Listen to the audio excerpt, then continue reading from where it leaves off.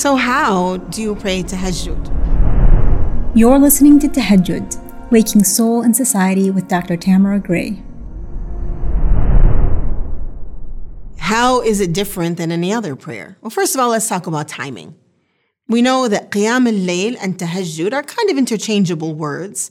Usually, if you pray it after Isha, so right now we're talking about the time between Salat al-Isha and Salat al-Fajr.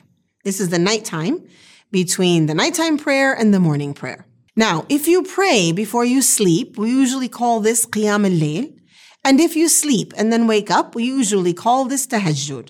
How do you pray it? You've prayed Salat al-Isha, you've prayed your Sunnah of Isha, and now what? If you're going to pray Qiyam al-Layl, you can stand up and make intention for 2 extra rak'ah, and you just pray 2 rak'ahs, and then you can sleep. Or you can sleep after Isha, or do the dishes or whatever you do, and then you go to bed, wake up before Fajr. Now, simplest, you can wake up even 15 minutes before Fajr, and just make wudu and pray 2 rak'ahs of tahajjud, and then you wait for the Fajr prayer and you pray. That's the simplest. That's the basic. 2 rak'ahs of tahajjud. Now, here we have also Salat al-Witr. Okay, so Witr is a very strong sunnah, and it's meant to be prayed at night. So the next step we can say is we're going to wake up just a tiny bit earlier, pray 2 rak'ahs of sunnat al-tahajjud, and then pray Witr. Depending on if you're praying at which madhab you're praying, you're going to pray all 3 rak'ahs together, or 2 and then 1. Now, what else can we do at night? Of course, first of all, what has the Prophet ﷺ told us about the numbers of rak'ahs to pray at night? We have many different narrations that talk about the number of rak'ahs. Abdullah ibn Umar radiallahu anhu tells us that the Prophet ﷺ would pray 11 rak'ahs, so that's 8 plus 3, which is the 8 rak'ahs of tahajjud plus 3 of witr, 8 being 2, 2, 2, 2. Now, mind you, the prayer of the Prophet ﷺ was not the prayer of your regular Ahmad or Tala. It was a prayer that was long and extended. So we don't need to hold ourselves to 8 rak'ahs. What we need to think about is the time at night that we want to pray. And I really want to emphasize thinking about habit growing. So think about, I'm going to do 2 rak'ahs. I'm going to start with 2. Then I'm going to do 4. And then I'm going to do 6. Maybe I'm going to do 8. Now, maybe I'm doing 8. Maybe now I want to expand each of these rak'ahs and make each one longer. Maybe I'll just do 4, but I'll make them longer. Or maybe I'll do something else. Here are a few ideas of things to do at night. Our community, one of the things that our community is struggling with is missed prayers. Many, many, many Muslims today, unfortunately, have a lot of farad prayers that we have missed. One really beautiful way to use the night is to make up your farad prayers. So to say, well, you know what, when I was 14, I should have been praying, but I wasn't. When I was 15, I should have been praying when I wasn't. I'm just going to do what I can to make up these prayers. Now, for some people, they get really serious about it. They print out a paper and they start marking off the prayers so that they can reach a point where all these prayers are made up. And they do it at night. That's a time when things are quiet.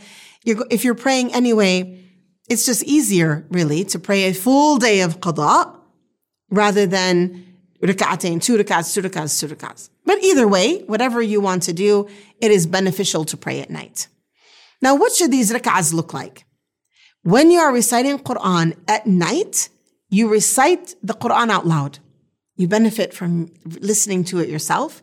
Your recitation improves, and maybe you'll be like Usayd radiallahu anhu, where the angels are coming down and listening to your recitation. Now, of course, I know that not everyone's Quran memorization is good enough to be able to do this at night. So in the Shafi'i madhab, you can set the mushaf in front of you you can get a music stand, a cheap music stand from anywhere really. Go to your local shop, better than those big online stores, and buy one, put it in front of you. Then you can get a mushaf that is bound with a spiral bound mushaf that will lay flat, or anyone that's big enough, even a tablet on a stand like that. And then it's right in front of you. So you can pray a longer prayer. You can pray a whole page, or 2 pages in that rak'ah, where you're slowly meditating and thinking about these verses, listening to the verses as they enter into your heart, and spending time. And remember what Hudhayfa radiallahu anhu told us about the prayer of the Prophet ﷺ, that the standing was equal in time to the ruku', was equal in time to the sujood, to the movements of the prayer. Think about that, especially at tahajjud. I know that when we're busy in the day, sometimes our dhuhr prayer might be really quick. Oh, got to run off to that meeting. Or maybe asr, you have to go and cook dinner. Or maybe at maghrib, you have bedtime things going on with the children, or a Zoom meeting or something that's nagging at you. But at night, even WhatsApp stops working. Well, for the most part. Here is a time to have a balanced prayer, to recite, to settle in your ruku', settle in your sujood. And one other really important part of tahajjud is dua. So we talked now about rak'atain, 2 rak'ahs, or you can do qada yawm, a day of qada, or you can do any sort of special prayer. So I'm just going to list some special prayers that you might be able to think about. And this is something fun. Make tahajjud interesting for yourself. If you're a person who's not in love with routine, do something different every night. One night you can do qada yawm. One night you can do 8 rak'ahs. One night do 2 rak'ahs reciting Surah Al-Baqarah, for example. One night maybe you can do Salat al-Tasabih. Maybe one night you can do Salat al-Hajjah. If you don't know what these are, you can look them up. You can Google them, alhamdulillah. Or look them up in your fiqh book. The prayer at night is a time to really develop that relationship with Allah subhanahu wa ta'ala. So having new things to do is a good idea, but also take note of the environment. Set up your prayer place. The other day in my own house, I was doing some spring cleaning. It actually was summer cleaning, but some summer cleaning, and I was moving things around, and my daughter wasn't home. She came home and she kind of looked at me with a panicked look. Mama, where's your prayer place?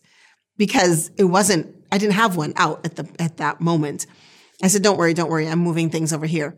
But get our children used to seeing that there's a place in the house where we settle in our prayer. And also for yourself, is something about knowing where you're going to go. Light a candle, spray some perfume in the area, or incense, whatever it is that you like to bring beautiful smells. Bake some cookies in the middle of the night. Bring some cinnamon rolls and open it up so that smell is filling the air. And make it a place of cleanliness. Make sure your prayer clothes are clean.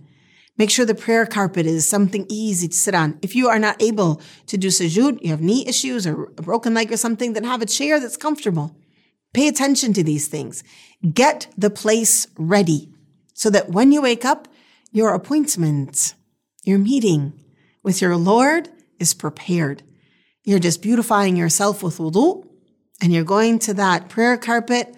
You begin with rak'atain, 2 light rak'ahs, and you do these 2 rak'ahs, and they're very lightweight. That means they're not very long. That's how the Prophet ﷺ would do it. And then the next ones are longer. You've warmed up, just like exercise of the heart, exercise of the spirit. You've warmed up, and then you extend that, and then you sit and make dua. And if you're a person who can't think about what to make dua for, make notes during the day and set that next to you so that you can look at it and remember to make dua for me. Remember to make dua for our ummah. Remember to make dua for your children, your family, for all of the people that you know and don't know. That Allah subhanahu wa ta'ala will guide, support, help, cure, send His mercy down, forgive all of those that we love, and those that are close to us and those who are far. And make tahajjud and pray for ourselves that we make tahajjud a habit for us, that prayer becomes the thing we long for and hope for and enjoy deeply. Allahumma salli wa sallam wa barik ala Sayyidina wa Nabiyyina Muhammad walhamdulillahi rabbil alameen.